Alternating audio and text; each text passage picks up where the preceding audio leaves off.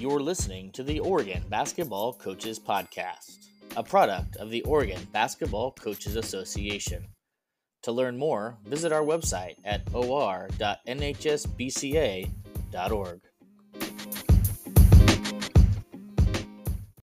Welcome to the Oregon Basketball Coaches Podcast. I'm Derek Duman, OBCA Vice President and Boys Basketball Coach at West Albany High School. Today, I'm joined by Gary Hull, Boys Basketball Coach and Athletic Director at Western Christian School. Coach, how you doing today? Doing great. Thanks, Derek. Yeah, thank you, Coach, for spending time with us. I really appreciate you doing that. Coach, for those that might not be familiar with you, can you give us a little bit about your basketball and coaching background, where it started, how you got into it, and how you ended up as the head coach and AD at Western Christian? You bet. No, graduated from Marlin in '74, and just real quick, played for a gentleman named Mike Conklin. Now this is dating me a little bit, but back then he came out of the Oregon Ducks assistant coaches when a guy named Dick Carter was there, Kamikaze Kids. I don't know if you'll even remember that, but it was a great time because he was a very disciplined type of coach. I learned a great deal from him as a player. So I had him as a freshman and as a junior. And so a lot of my philosophy of just, I call them conky drills. Still we use some of those within our practices from what I learned from him. And so great deal was learned from just how he played defense, taught us to play defense, and just the intensity and just the preparation for each and every practice to get ready for each and every game. So I really, really enjoyed that. And just to kind of give you an idea, we were able to win the freshman league title and then the junior JV league titles juniors. But our sophomore year just gives you a little idea. Sometimes with coaching, we went 2-18. And so it's just amazing what can happen when you have the right guy. And then our senior year, we were picked to be last because of our there was only one returning letterman. Now this is at the AAA level at that time. Back then, and we ended up going from last place predicted to second place in the conference. So there's a great group of guys that really were taught well by him, and so I give a lot of kudos to him. He now lives in Idaho, sells real estate with his brother, and we went over there two years ago to play some basketball in Idaho, and I called him up, and he came to a couple of games, and it was good for the guys to actually see who this guy was, that he really existed when we do some of these donkey drills. So with that, from there, went on as a walk-on. I went to Columbia Christian College and ended up starting as a freshman as a walk-on. They were NAIA level. Played there 3 years and then transferred to a small college up in Edmonds, Washington. Played my last year there, and that's where I got my taste of coaching. After I graduated that fourth year, then I was able to join the coaching staff and coached there 1 year and then came down and coached at, like I said, Malala. From there, went to Canby, and then from there went to Western Christian. But I can tell you I learned a great deal from some of my mentors. Rick Hassman, who was number one assistant to Nick Robertson, who's good friends with Barry Adams. So some of the legends, what I call, I got to learn some great basketball strategy-wise from especially my mentor, who I call is Rick Hassman, who ended up going from Malala to Tigard. And so from there, I've just been able to just take a lot of what I've been taught, not only as a player, but as an assistant coach. And then you kind of, each year, you just kind of look and say, does this really fit my style? Instead of being one of these coaches where they all got to fit into my thing, I look a lot of times at what we got and decide to sometimes fit it into what we have as far as personnel. Sometimes it works, sometimes it doesn't, but it's been, in my opinion, very successful for what we've done. So there, yeah, it was great to be able to go to college and to take a lot of those things there, and then to have the chance to go ahead and be a head coach at Western Christian for now year 35. Yeah. Coach, for people that might not be familiar with Western Christian, can you tell us a little bit about your school, small school, and formerly Western Mennonite, if I'm not mistaken. Is that correct? That is correct. Okay. Yeah, Western Mennonite has been around for about 75 plus years. It's just just a couple of years ago is where they changed the name. There was just less and less Mennonite kids that would come all the way from Sweet Home to Harrisburg to Albany to Lebanon to Portland. They just wanted their kids in this Mennonite surrounding where the good Bible teaching and just so that's where the foundation of so much of it. And so I'll be honest, when I went into the basketball coaching position, which was I had no idea. I never even heard of the word Mennonite, and but it was just some real strong parents who really wanted me to apply. I was an assistant at Canby at the time, and so and from there, it's like I said, last year I think it was our last 3 graduates of Mennonite were gone, and we just don't have any more of those kids coming in from the churches from those areas that I was naming off.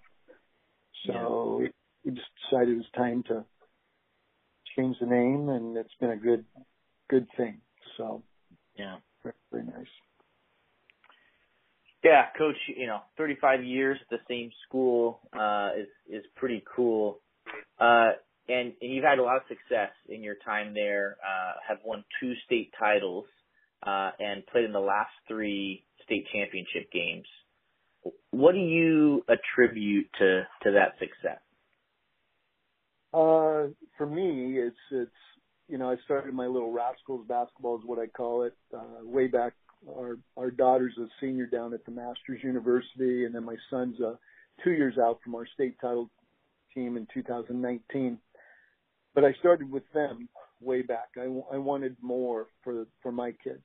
I just didn't want it to be what we provided at Western, which was maybe 8 to 10 games. And, at that level, it's hard to find coaches who can come in and teach what I would call solid fundamentals. And so I wanted to do more for my kids, and that's where that came from. And so it really started with my daughter's team way back then. And it started with some of the girls from West Salem. Basically, there were girls that were on my daughter's travel team for soccer. And then I got a call from some of the parents that said the 2 coaches that normally coached that team for the basketball decided to not do it again.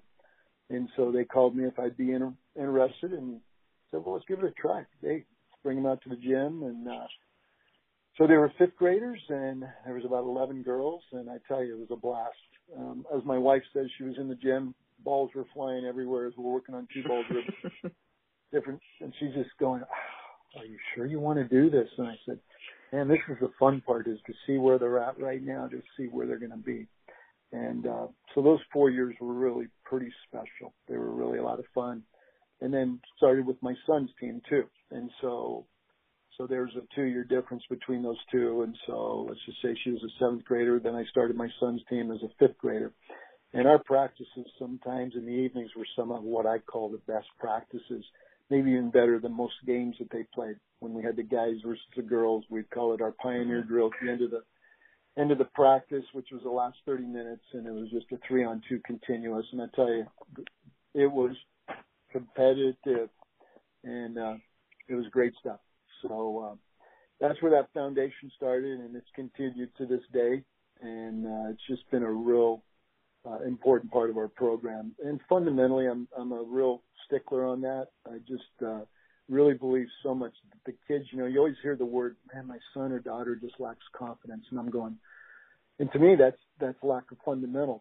It's just, they all want to impress and do well when they're around each other, but I always look at, there's some things that I test the kids with some of the drills we do just to see where they're at with their footwork and just some of the things that they've been taught, especially also in the art of shooting. So anyway, I'll just say that our what's really been our staple is our little Rascals basketball. That's been where I coach it myself. I've done it all these years. I'm out there. If you ask any of the coaches over the many years, they know that I'm out there coaching those teams on those Saturdays and Sundays. So anyway, that's where it started, and we're just proud to keep it going. Yeah. Well, and that's something too. I think that's pretty special that you're doing with Western Christian because you guys are a 2A school, and so you probably don't have like a consistent feeder program like I do at West Albany, right? Like you don't have that, so you are creating it yourself, right? Correct. Yeah, a lot of times, like we've started our second year of kindergarten through 5th grade, but up till 2 years ago, it was always just 6th grade on up. And really, it was at one point it was just 7th grade on up. And so, yeah, true.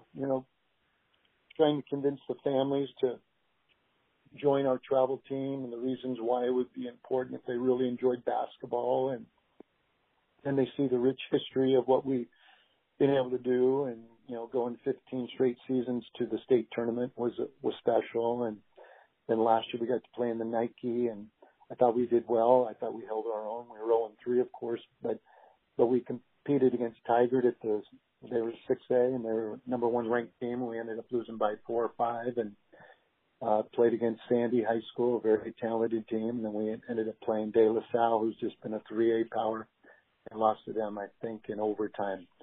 But it's just been great to take a small school like this and to bring it to a level of where it's, I think it's fairly well respected. And I just think they're great kids. The families are awesome. They really buy into it. And it's real important, too. It's not just about basketball. It's just also about being great sports. Win or lose, how to be a great teammate. And, and these are hopefully going to be some of their lifelong friends. And that's important, too. So I'm a real big team guy, and that started way back in high school. Enjoyed it when I was in college, and now we've tried to carry that tradition into what I do as a coach. Yeah. So can you talk about, one of the things that's really hard to do is win consistently. And so you talked about, your little Rascals program, but how do you help manage those expectations and kind of avoid I don't want to call it laziness, but, sometimes when you're part of a program that wins all the time, you just expect to win, right? Mm-hmm. So how do you kind of fight that and make sure that kids are still buying in and doing what they need to do to maintain that success? Yeah. I think a lot, it's about leadership. They know how excited I get with practices. And if you come to my practices, you're going to see a lot of high energy. I'm real big on going from drill to drill with being sharp. Sometimes, some people will go into a drill and they might spend 15, 20 minutes. I'm more of around a 7 to 8 minutes, and we move on to the next drill. But a lot of times you're going to see a lot of energy, and I just think I talk a lot. I'm encouraging a lot. I'm supportive a lot of just to the kids, trying to correct them with their footwork, trying to correct them with their shot, and just different things that are part of the game that I see that we call it about keeping the ball out of the box, right below the chin, and just how a lot of bad things can happen and keeping that ball at a higher level from shoulder to shoulder. Just little things like that. And I know you know that as a basketball coach, but I've just seen that trying to give them the tools to be able to be as successful as they can. And that's where that confidence. And so, I'm not really harping on them, but I am particular about how they are to be for each and every practice. We don't go 2 hours. We keep it around 75 minutes. I don't want to beat them to death. They've been with me since 5th grade, 6th grade, 7th grade. They run the same drills all those years. And so it's about keep being sharp. And I tell them at the very start when we get together, hey, if it's 30 minutes today or if it's 45, I want great energy. You know that. And so a lot of it's by what I do as a leader. So I think it's huge in that way. And the expectations, I think those things are great. We would love to try to be at the top of our league. We'd love to try to get back to that state tournament each year. We want to always try to be playing that play-in game at home, which we have every year that we've gotten to the postseason. So it's an important. So those are the goals that I try to set for them and why those things are so important. So we talk about that and share about that. It's better to be playing at home than traveling to the east side, or down to the coast, or you know what I'm saying. So so it just depends. So it's paid off really well. Coach, you mentioned a little bit. You got to play in the Les Schwab, the 8, if I remember correctly. How did you kind of prepare your team to play teams like Tigard and Sandy and De La Salle? I would imagine, as you guys are a little smaller, maybe intimidated. I don't know. Like, how did you kind of prepare your kids to just go out and play and have a good time? The biggest thing is I always say is these are rare moments. These are opportunities that you're never going to forget. And so how do you want to remember it when you think back about the opportunities of playing in these special moments of the Les Schwab or a chance to be in the state title game? Those are the things that I always try to impress on them, that we can play with these kids. Yeah, they might be a little bit taller, they might be a little bit stronger, but you guys know that if you play with, we always say, play your hardest. Good things will happen to those that really sell out, give their best, and I think you'll just feel great about your performance, win or lose, if you give your best. And it's about all you can ask for them. And I still remember in the Tiger game, they had a really star player. I can't remember his name now, but he just got hot there, hit about 3 threes. Next thing I know, we're down about 19, and then we went, and it was one of those crossroads. Hey, it's kind of like Hoosiers, where do you guys think you belong here? And we do. And I just remember we went back to our traditional Reggie run and jump, and we creeped back into it. We got within 3 points with about a minute and a half left, and I was just proud of the kids. And a lot of my mentors were there. It was fun to see Rick Hassman there, and some of the guys were the legends that I look up to. So it was really fun to see the kids. I thought for going about 7 deep, 8 deep to play 3 games of that caliber, they were tired young men. I'll just tell you that by the end of the 3. So, but I can tell you they really gave it their best, and it was just fun. Couldn't be prouder of them. So it was a great experience. Yeah. Yeah, I think the kid you're thinking of, Coach, is Drew Carter, and I'm pretty sure he's going to go play Division I football and basketball at the University of Colorado. So I don't think you were the only team that he did that to. I just want you to know. I think that a lot of teams got to see that. Well, he's a when really, they really nice kid too. We went and watched them play South Salem when they came, and I somehow was right in the hall, and I think I was getting a popcorn here. He came out of the locker room and goes, "Hey, Coach," and I'm going, "Whoa, this guy remembers us. We just played him a week ago." And right. He goes, something like, "Hey, your kids played really well." Hey, thank you. I'll tell him that.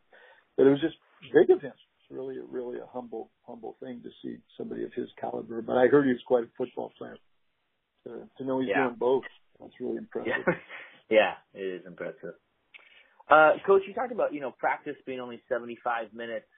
Can you kind of talk about what does that breakdown look like? Because I feel like sometimes as coaches we think, gosh, I had to get so much in. I need a full 2. Some people need a 2.5. How do you kind of break that down to feel like, hey, we only went 75 minutes, but my guys are still ready to play?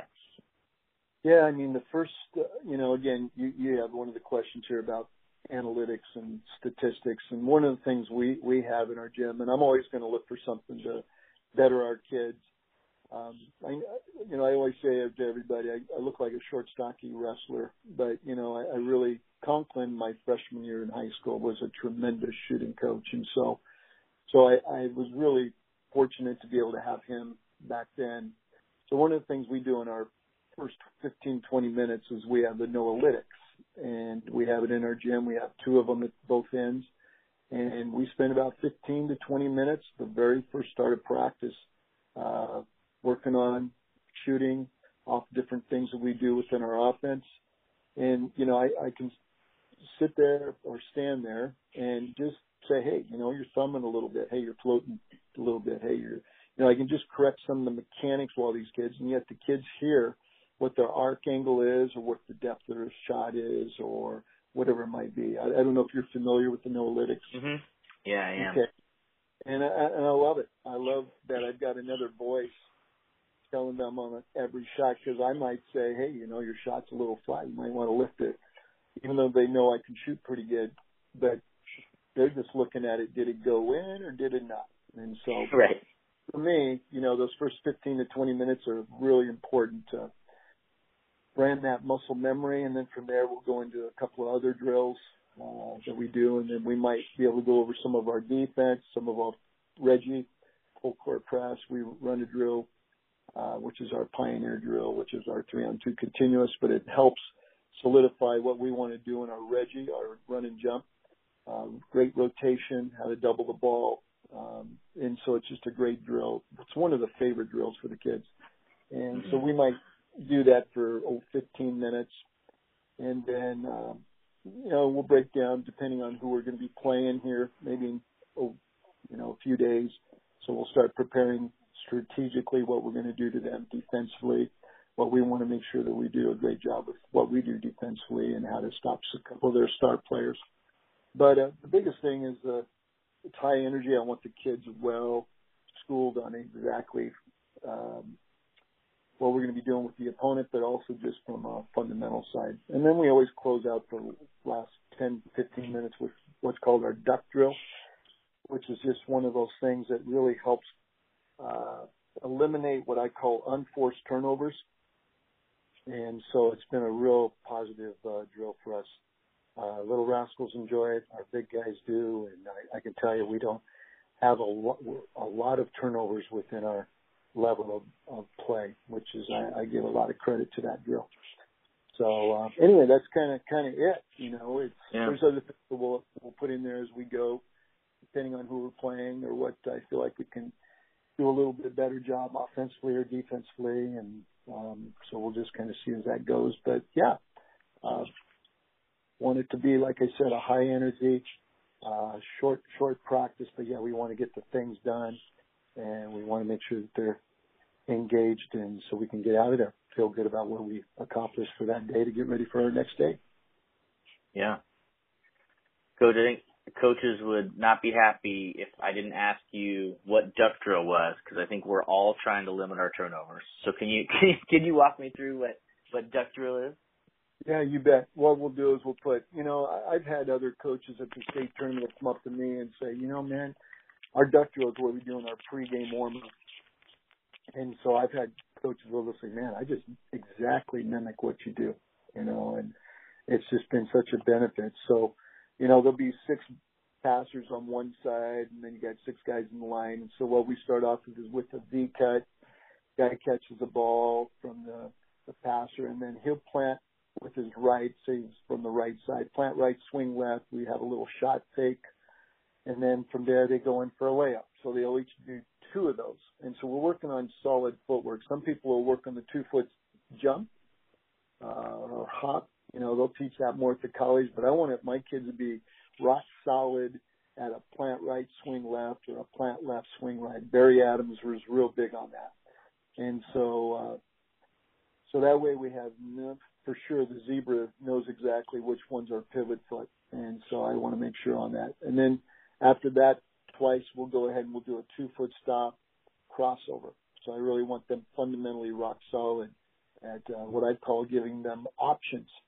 Then we'll do a 2-foot stop reverse spin and really protecting the ball from shoulder to shoulder high. So a lot of times once they bring that ball off the floor from dribbling, they need to be able to bring it right immediately to the shoulder height so that they're protecting it and keeping it out of the box.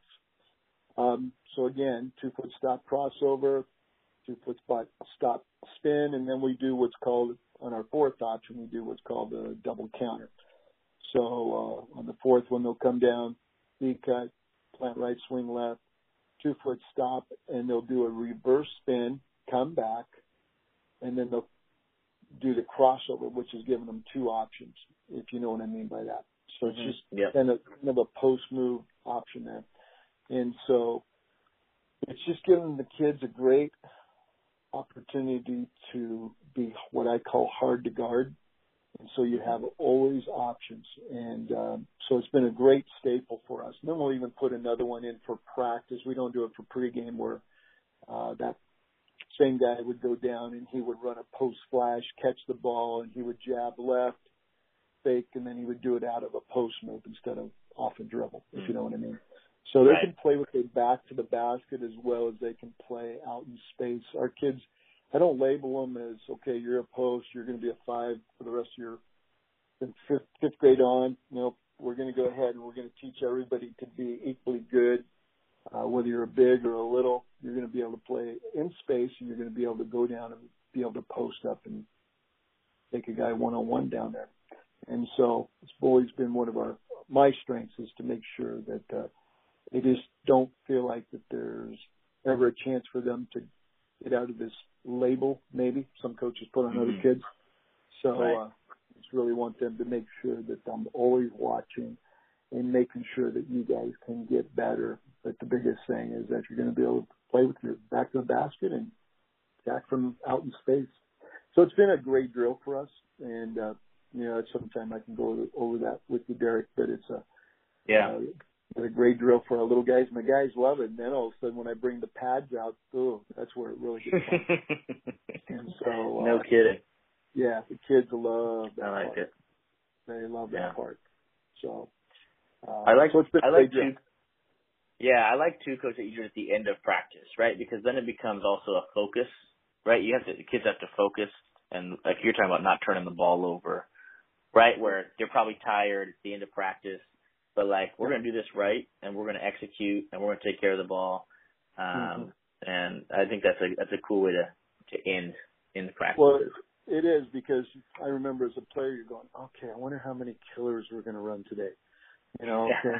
I kind of saved myself here. Okay, I did. Kids are starting to kind of tone down a little bit, or else saving up for the running at the end. And I've told our kids, we don't do a lot of killers. We don't do a lot of side to side running. I really believe that they play their tails off and work hard in the practices that we do and the drills that we provide, that can be their conditioning. If I think they need a little bit more, then we'll do it. But we don't spend a lot of time with our conditioning during my practice time.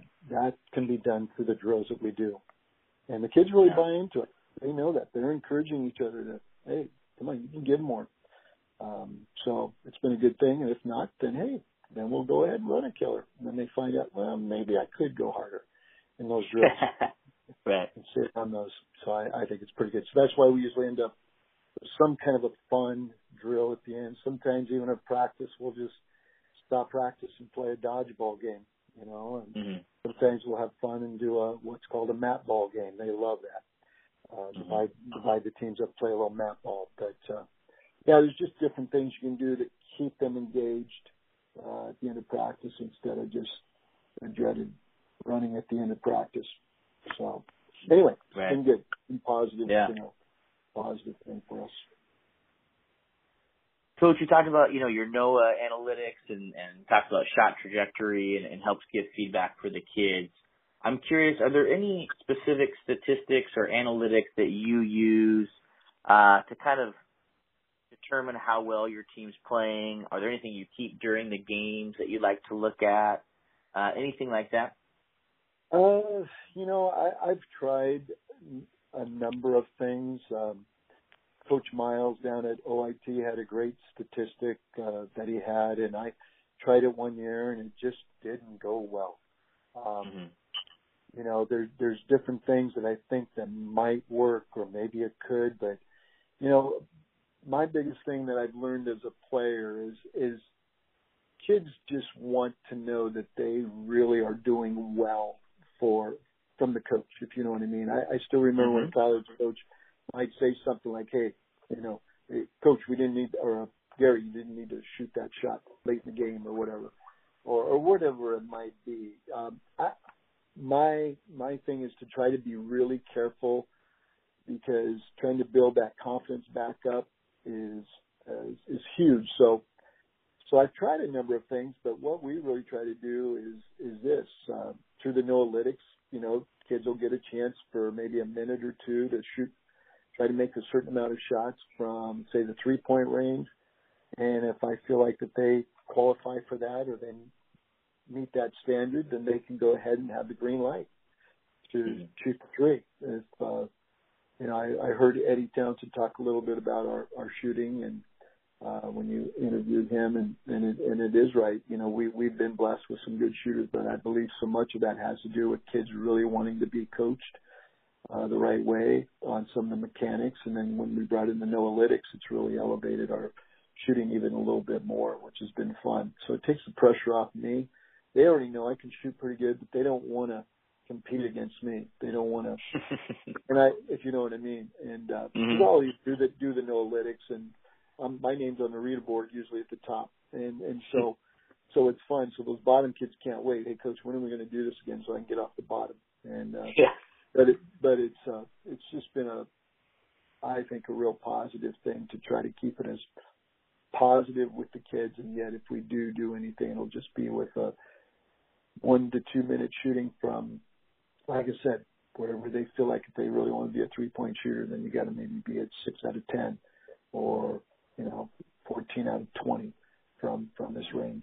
So, but yeah, I do have confidence with those guys. They'll hear me say, "Hit it."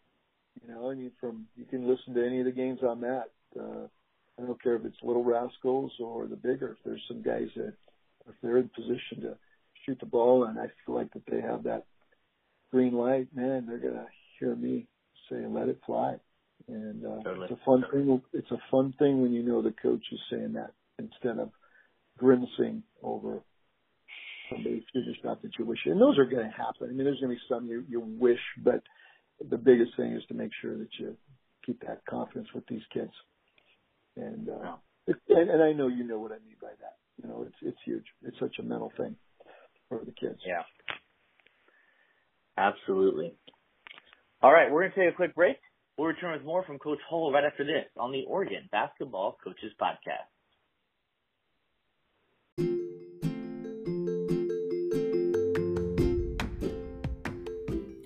The start of school means it's time to sign up or renew your Oregon Basketball Coaches Association membership. OBCA membership includes access to exclusive resources that help personalize instruction, understand players' mindsets, and maximize the impact of your practices. Members also receive access to the OBCA mentoring program and have a voice in improving the game at the state level. Membership starts at just $15 a year. Register online today at or.nhsbca.org.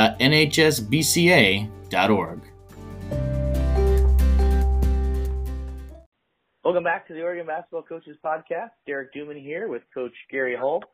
Coach, I want to talk about your longevity in the profession. It's something that seems to be rarer and rarer. Coaches getting burnt out, leaving the profession. You've been in it a long time at Western Christian now for 35 years. But what do you attribute your longevity in coaching to? Well, I think a lot of it, there's been opportunities to leave. There was 2 or 3 college jobs that could have possibly happened and on and on. And my biggest thing for me is that when I first came here, we were not very good. I was told by many 2A coaches that if you needed a sure win, you called Western Mennonite. And if you needed 2 sure wins, you would have them home and away. And so I remember as an AD going into that scheduling meeting for the AD over at Spirit Mountain, and just remember I had to, you wouldn't believe how hard I had to work as an AD to convince schools to play us. If they were in the middle of the pack or going to be pretty strong. And so that first year after we went 5-14, we played about 60 some games that summer, and we ended up going all the way to the state tournament, playing then at that time North Douglas, who was the defending state champs, and lost to them by 8 or 10. And so we ended up taking 5th, but what a great accomplishment from 5-14 to, almost getting to that state final. But so yeah, I just think for me, I really wanted to see if I could build a program, see if it could really be done, and try to get this program to a level of, because I really wanted to coach college. I was thinking 3 or 4 years and then move on. But, it's just been a lot of fun. Met my wife here. It's been great. Had 2 children and the chance to watch our daughter play, Madison. and to help coach her senior year, and then also coach my son all the way up to his senior year was just can't ask for a better thing as a father. So it was pretty special. And then to win that state title his senior year was pretty special. So yeah, those things, you know, you just can't get those memories, those things back of what you miss with your children. So it's been pretty cool. But yeah, I would just say the longevity of it is it's got to be fun. But I probably the biggest thing is I read an article talking about why are the dinosaur coaches getting out, you know, and I just learned that if you don't adjust and change with the way the players are so much better than just in the last 15, 20 years, the resources these kids have and the opportunities that they have compared to what I had, or maybe yourself, I don't know, Derek, it's amazing how much they are so much better and so much more gifted. And so it's just, I had to learn to adjust. I had to learn to release a little bit of control from the way that I was in my first 10 to 12, 15 years of the style we ran compared to if I was not going to adjust to what that article said, then I probably would be burned out too, or asked to leave. So it was a great article. Can't remember the name of it, but it was a lady coach, college coach that talked about that. It was one of the best articles I've ever read, and it just really hit home for me. Yeah. Coach, can you talk about, you know, the experience of getting to coach your son? I mean, I know it was probably a really special thing, and, you know, there's other high school coaches that will get that chance, but it's also a fine line you have to walk a little bit too, right, of being dad and being coach. So can you kind of share that experience and what you learned from getting to coach your son? You bet. No, it was great. You know, there's always that, you know, you watch other dads and the coaches that coach their kids, and, you know, you're always thinking, oh, I don't want to be too hard, but yet I don't want to favor him. I don't want to be soft. But, you know, part of it is I just told him, I say, hey, look, you know, when we're in practice, it's not father-son. I love you. I care for you. But I've got to treat you just the same as I do with everyone else. And I might even be sometimes a little tougher too. But, and so it's gone well. Every year I'd ask him, hey, are you still okay with me coaching you? Yeah, Dad, I don't want anybody else, you know. And so it was just really good. He was a great student of the game, my daughter and him. I remember us starting them out here on the sidewalk, just in our little patio outside, working through ball dribbling and on and on. But the greatest thing is just building that foundation early and them seeing that, you know, Dad does know a few things. Sometimes they get in that age where maybe they kind of don't think you know too much, but they've seen the success we've had and the kids, you know, there's always kids that are down the road. They're always saying, man, Coach, you're going to be here when I'm here, and on and on. So it's just been a real blessing to be able to have the chance to coach him, to win that state title, to beat the team that we beat after we lost him in the state finals by 4, which was Columbia Christian, especially a team that nobody in the state really thought anybody could beat. And so it was a great game, great win over a great team. But that night was definitely a Western night. And to have that with him, because he fouled out his junior year in the state final game with 7 minutes to go, and I believe if he would have stayed in the game, I believe we would have won that game as well. Mm-hmm. So it's crazy. Then you see a kid like Ben Gregg who leaves after we played him when he was a sophomore, junior, and here he is now playing on Gonzaga. So those memories are special. You know, those are great. Yeah. So very thankful. Did your son's mom, your wife, was she upset that he was in the game with 4 fouls with 7 minutes left, Coach? Did she give you a hard time about that, or? Yeah, you know, we've had some. It's one of those things we do talk about. Just say he doesn't like to talk about talking too much, but yeah, my wife was really wanting him to keep hands out of the cookie jar. He just kept doing that night. It was frustrating. Yep. Yeah. Things happen. I hear you. Totally. Live and learn. Yeah, absolutely. Coach, can you share a little bit of advice or even, a story or two or things that you do in dealing with parents? It's something that I think a lot of us try to be good at, but it seems like there's always something. Any tips or tricks that you can offer in dealing with parents? Yeah. Well, just because I'm in a private school doesn't mean every year's been rosy. There's always parents that come in and they feel like their son is pretty special, or but my philosophy has always been this: no player will ever be more important than the team. The team is first. There's kids that I have not allowed to come out. We have a no cut policy. So I know we're a small school, but I just remember the years of being at Malala and Canby, and just it's tough when a kid gets cut. It's just a hard thing. And so I started that way back then, and I just said, we'll just make 3 teams, and it's worked out really well. The kids may not like the team they're on. They may think they're better than that, but that's just, I said, well, then you got 3.5 months to prove it, But right now, this is where I see it.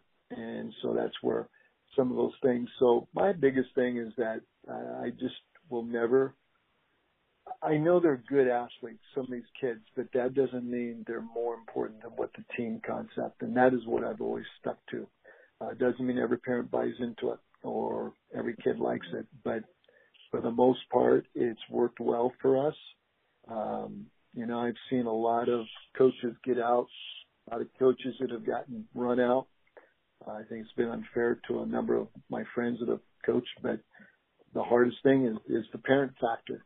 And being firm, I have straight talks with the parents of where I see their son to be, and I think it's real important at the start of the year to set that tone for each kid. And I don't do it as I used to do it individually, but now I've found that it's better to do it as a group so that they all hear what each kid's role is, so that they're not guessing or wondering. And then if they don't like it, hey, you don't have to play.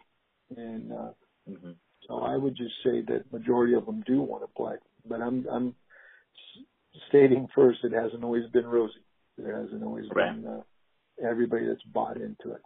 So there's been some tough years. A couple years where it's been really tough. But we've been successful in the team concept, and it's proven that. But it's been tough with some parents, as far as they'd love to see me move on or step down. Right. So, yeah, but it hasn't happened. Got too much support. Right. Anything that you've tried to do with parents that maybe just failed miserably that would be good for people to know not to try? Yeah, there's probably some that I would say that I spent more time by emails and having meetings with that I thought, might be thinking somehow I could get it to work out, and it just got worse. I just find that being strong and firm at the start, it's kind of like a teacher in your first few years. You just need to be firm and strong and stand by what you believe on what's best for the team. If I was a college coach, I'd have more time. I'd have more weeks to invest in these kids, and we can get to know each other better. But boy, high school, you got 10 days. You got maybe 10 practices, 12 days to try to put this together. And what you accomplished in the summer, that was in the summer. I mean, it's good, but you're trying to get ready for, especially the schedules that I put together are some of the most loaded schedules that I can get for these kids. And that's what they love about it. They love the idea that they get to play the De La Salles and the St. Anne Christians. And you got to say, what? The Les Schwab? Yeah, we're going to go to the Les Schwab. And so you don't have time to, soften it with each of the parents. This is where they're at. I feel like a lot of times kids have had their chance to try to better themselves in the off season, and many of them don't. They think they are, but they really don't to the level of what I think they need to. So sometimes they really look at it from the hindsight, I think they really see that they didn't put in the work in the early years. And so, anyway, that's just kind of Yeah. Coach, you also serve as athletic director, and I'm sure part of your job in that is to help evaluate coaches and provide feedback and, help them grow at their craft as well. What are some things that you do to help coaches and even as the head coach, what do you do to help your assistants grow in their coaching capacity? Yeah, I've had a number of assistants who have really enjoyed being that assistant, but then a lot of times too, I'm good at delegating. I'm not one of these. I feel like I got to be in total control of everything. I mean, they know exactly what I want done, and I trust them enough to go ahead and run some of the drills, some of the practices, put in their thoughts a little bit, but. If it's off a little bit, I'm not going to embarrass them or try to stop them right there. We might have a little chat afterwards, but the biggest thing is I just don't want them just being there. I want them to somehow be engaged and that the kids see that there is value to having them there. I know that was done for me a little bit when I was under Rick Hassman, and I definitely want to do that with my assistants as well.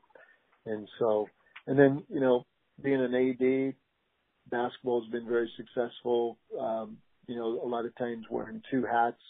I really want to make sure that my soccer program and coaches feel supported. Same with our new cross country program that I just met with the coaches a little bit ago. And just really want to see our volleyball program do well. So I'm out there. I'm involved. I'm walking outside to make sure that, they're keeping their masks up, as they're running around doing their cross-country runs, even though it's unpleasant. But I just really want to know that I am very involved, and it's not just a basketball junkie AD. And so yeah, it's been good, and I really love mentoring them. So it's been great. Always tell them anytime, like probably Friday, I'll end up driving the cross-country team to their first meet, because we probably don't have enough bus drivers. So it's things like that. I just want them to know that I'm always going to be there to support them as much as they can. And I know that always went well for me when I was a young coach, that I always had somebody that I could count on and ask questions, and instead of feeling like you're all out there on an island a little bit, and you never see the AD at all. So unless you mess up, if you know what I mean. So yeah, it's been good. Yeah. And I enjoy it. I enjoy just seeing the kids out there competing, and it's just a great position to be a part of, being in the AD and the variety that you get to do with the kids in sports. What advice would you have as you look back on your, 35 plus year career? If you were talking to a young coach who's just starting their coaching journey, what advice would you give to them? Well, I just remember going to boatloads of clinics, writing down everything I could, try to keep up with the speakers. But the big thing for me was, there was stuff, is that going to fit into what I believe? It's really having a rock solid philosophy of what you believe as a coach, both what you're going to do as far as how you want your kids to be. I still have a haircut policy. I know kids always say, hey, in soccer, hey, you better let your hair grow now, because when basketball comes, you're going to have to get it cut, man. Oh, no way. Some of these new kids, you guys don't do that here. Yeah, we do. And so for me, I always say, well, I'm going to battle you over a haircut, and we got bigger fights ahead, if you know what I'm saying. And right. So I always say it's just real important to just be strong in, again, what you believe as a coach. And I think you have to have the trust to delegate, to listen to other ideas, to not feel like you know it all. And because you're going to be dealt the hand that you have. And remember those early years, and I just know my first year, it's the biggest picture in my office, and I just always said to myself, I never want to go through another year like this, and we haven't. And you can still walk to my office. It's still the biggest picture. They're great kids. I keep in touch with one of them a lot, and I've coached all 5 of his sons, or all 4 of his sons now, and they've all come through the program. And he's a very dear friend. And some of those kids in that first year have just been a great, now they're dads, and their sons have all come through the program. So yeah, if they can just be really confident, not be too super sensitive when they're shared with some thoughts or advice from somebody who's trying to give them a little help. If you know what I mean by that, because sometimes it can be real insecurity and you want to look like you got it all together, but yet the greatest thing you can do is just listen and just soak it in a little bit and decide, is it fit your philosophy or not? And if it doesn't, hey, thanks for the advice, but still be confident in what you believe you need to do for you and your program. And so that's worked well for me. It's been a very successful thing. Because I still go to clinics. I still talk to different guys. I still watch some videos. I just think if I can just get a little nugget out of something, another drill or whatever it might be, that will help our kids, I'm all in. So I think it's huge. Yeah. Coach, let's talk about, pandemic. You brought up, cross-country runners and masks. How have you kind of navigated with your basketball players, the pandemic, and, as we look forward to hopefully playing this spring, we're going to have even shorter time than usual, right, to get ready for games. It's going to be like a hybrid summer season. What are you kind of doing to prepare, and how have you kind of kept in touch with your players and kept them engaged in hoops? Yeah, I mean, we still, try to go once or twice a week with fundamentals. We're allowed to do that. It's important to keep them somewhat engaged and somewhat sharp on their fundamentals, but it is hard to spend that much time with that alone. And then, there's some kids that's what they do is they do basketball, so they might still be on a travel team or whatever it might be. But the biggest thing is, being a small school, we share athletes. So there's some kids that are 3 sport athletes, and so trying to be really careful that they don't burn out or whatever. I encourage them. I would love to see them all play something. I just don't want them to be a one sport kid, but some are. But yeah, with the pandemic, it's going to be interesting when it comes May 10th. It'll be interesting how it all plays out. We're hoping that we will be able to play league, and we'll get 15 games, I think. So it'll be interesting. It's really a bummer that there's no state tournament or something to shoot for. That was probably the biggest thing. I was on that one committee. Was for some kids. That's why you see a number of kids graduating early, because they weren't sure if it was even going to happen, that they were going to get to play sports. And then for some, what's the big nugget? If there's no state tournaments or playoffs, and what's the incentive? For some sports, we've already been given back the culminating week, so we can do with it what we want. So. But for me, I'm going to try to make it as positive as I can with the kids. I'm going to try to make it like, hey, this is your senior year, and at least from this AD coach, I'm going to make sure we try to give you the best experience that we can of what we can work with. And so I think it's gone pretty good. But I sure hope May 10th nothing changes other than maybe the mask we won't be wearing during games. Right. So that'd be great. Yeah. What do you think? Fingers crossed. Oh man, I mean, I think I agree with you. I think it's a tough one. I know, we returned 4 or 5 starters, and we felt like we were poised to have a pretty successful season. So it's been tough to kind of reset a little bit, right? And understanding that there might not be a state championship to compete for, but it's more than that. It's a legacy that our seniors are going to try to leave and get them a chance to go out and compete and have some fun and make the best of it. It's going to be probably lower stress than most seasons is my hope. Just because you're going to be playing 3 games a week. It's going to be a sprint. So, working on some fundamentals and making sure you've got an offense and a defensive system in, and then letting them go have some fun and, hopefully just enjoy the experience, but also compete, right? Which I think is so important. Yeah, and I know our guys want it. So, yeah, good. Make the best of it. Do that. Yeah. Well said.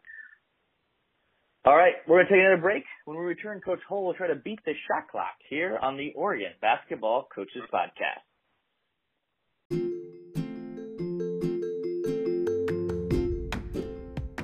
Stay up to date with the Oregon Basketball Coaches Association on social media at facebook.com/OregonBCA or on Twitter at ORHoopCoaches.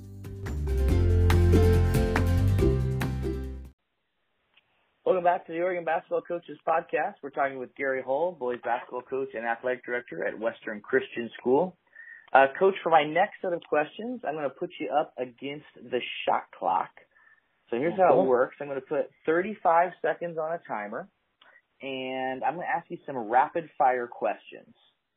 These questions should take 1 to 2 word answers, and we're going to see how many questions we can get through in our 35 seconds. Good. Let's do it. Sound good? All right. Great. 35 seconds on the timer. We are starting now. Do you think Oregon high school basketball should have a shot clock? Yes. If you're up 3 points with less than 10 seconds, do you foul? 3 points, less than 10. Yes. How big of a lead do you need before you pull off a press? 20. What's your favorite sports movie? Hoosiers. Do you have a favorite coaching book? John Wooden. I love reading his stuff. What's one word officials would use to describe you? Intense. Time. That's it. Good work, Coach. That was a good possession. Good possession there. Great. Thanks. Good. Coach, I've called it the shot clock segment, kind of a fun way to go through some questions. But I do want to follow up. Shot clock, obviously, a hot topic, not only in our state, but across the country. You said you were in favor of a shot clock. Can you elaborate on why you feel that way? Yeah, I've always been, I just think it's not preparing the kids for the next level. I just think it would be great to see that come in. When we've gone up to Washington and played up there, I've really enjoyed the 35 seconds or whatever they have. So I was more of a real controlled, deliberate type coach in my first 10, 15 years. And, but boy, it's just the game, the players is become so, I'm not saying faster, but they're just so much more skilled that it's an entertainment. It's a great brand of basketball if you can really get that game to where that parents like to see it going up and down that floor. And I'm not saying they're out of control, but I'm just saying that 35-second clock would definitely eliminate stall ball, if you want to call it that. So anyway. Yeah, I'd love to see it. I just think it'd be great for the kids. How do you go about selecting your team captains?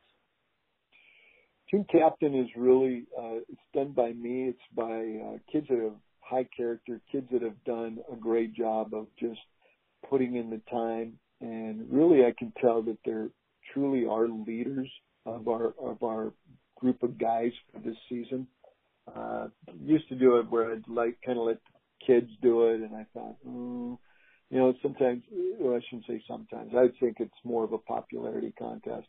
And so it came down to where I wanted to do it.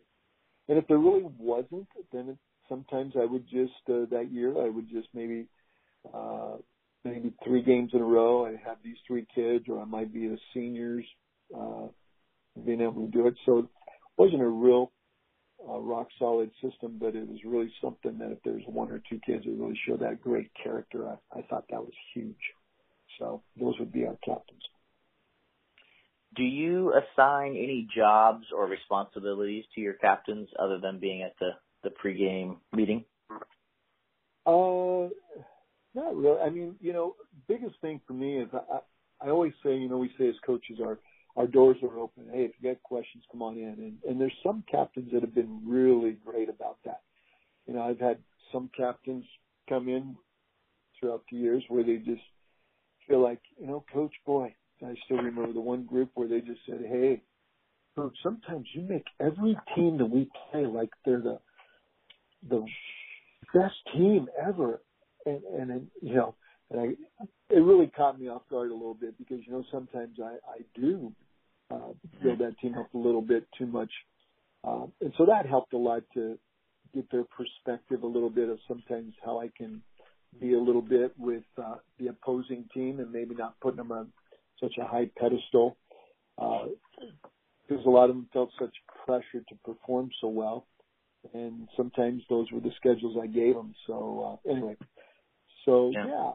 it just I had to stop doing that a little bit. But yeah, team captains, communication with your team, and I think those guys. There's some years I've had some great guys that just really didn't have a problem coming in and sitting down and just sharing how things were going really with the team and our practices, which was nice. Do you have a favorite team bonding activity? Team bonding, we have what's called a pregame meal. We really bought into that way back. Probably it started with a gal named Joan Baker, her son Scott, and we used to have a spaghetti meal. And so it's gotten every year to where we'll have a team mom who will go ahead and sign up parents to have a team meal provided. Might be here at the school if it's before at a home game, or if it's we're heading over to Kennedy High School, or we're heading over to East Lynn, we would have a family that would provide that meal at their place. It was a great way to get into the homes and for them to see what our kids are like off the basketball court, and it's been one very successful thing. And then we do a retreat. We've always done that too at the start of the year, where we try to get away for 2 days or 3 days, maybe at the beach or somewhere that we can get, or maybe over to Sun River if somebody has a place, or just whatever. I think it's real good to just have that time together. It doesn't mean it works out every year because sports sometimes overlap, but if we can do that, I think it's huge. Yeah. And we love doing the bunko game at our home. So kids love that game. They really get into it. I like it.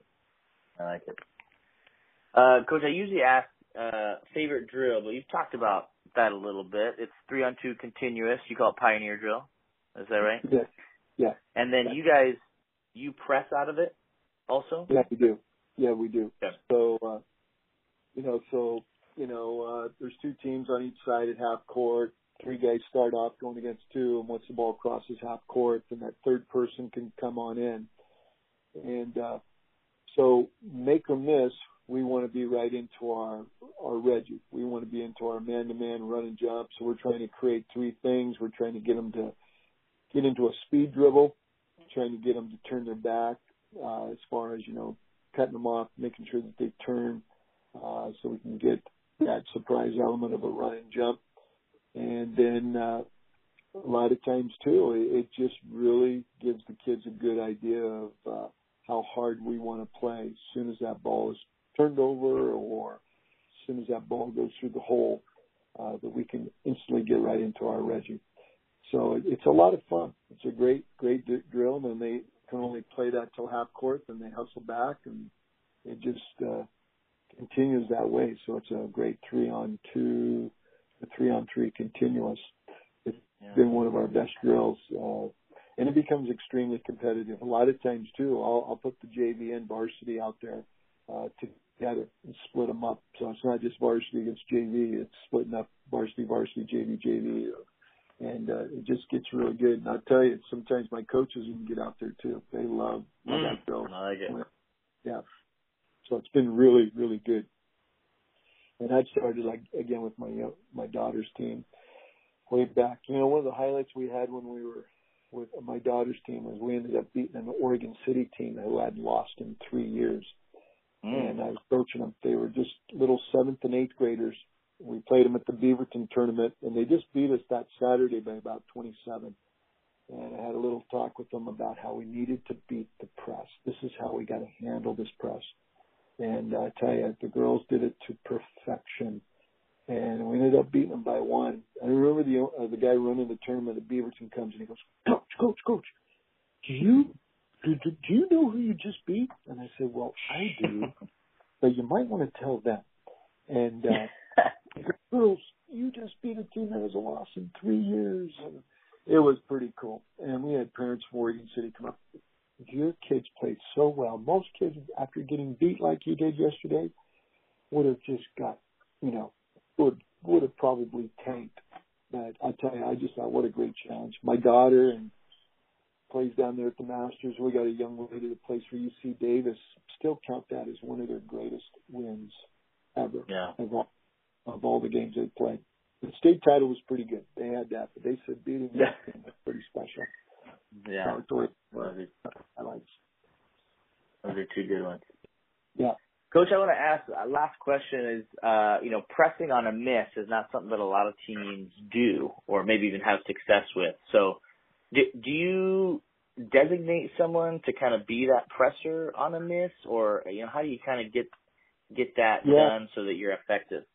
You bet. One of the kids, we had a kid named Peyton Richardson. He's now playing for Seattle Pacific University, got a full ride up there. And so, he's been with me since the 5th grade, and he is just great at being at the top of that press. Did a great job. Boy, there was a make or miss. We tried to get him to be up there. We really tried to have our kids in the certain positions as quickly as they could. So, so sometimes I do the little circle the wagons, throw the ball up, and let's see how fast you can get in those 5 spots. Could it be 3 seconds, 2 seconds? How fast could you do it? And then when you're playing it live with Reggie, or not Reggie, but the Pioneer Drill, it's really fun to see how quickly.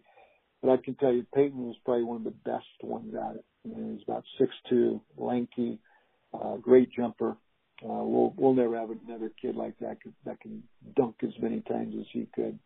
But yeah, if you can, and it takes practice, and that's what the Pioneer Drill for us anyway really helps to get those kids in those spots.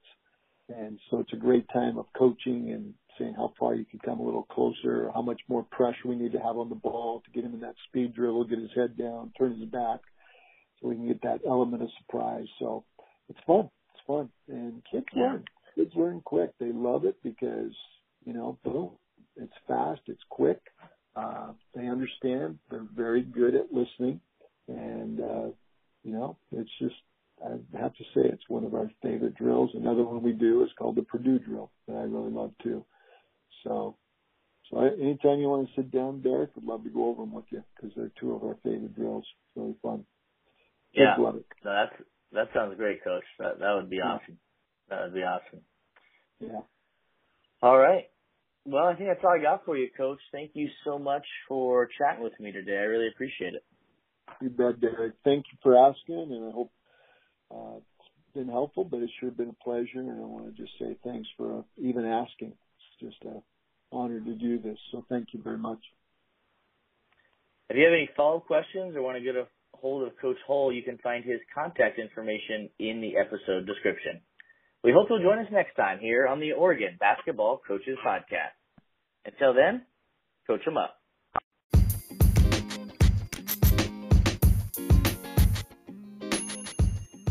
Thank you for listening to the Oregon Basketball Coaches Podcast. Is there a coach you'd like to hear from or a topic you'd like to hear us discuss? You can write us a message on the Anchor website or send us an email at OregonBasketballCoaches@gmail.com. You can also subscribe to this podcast on Spotify.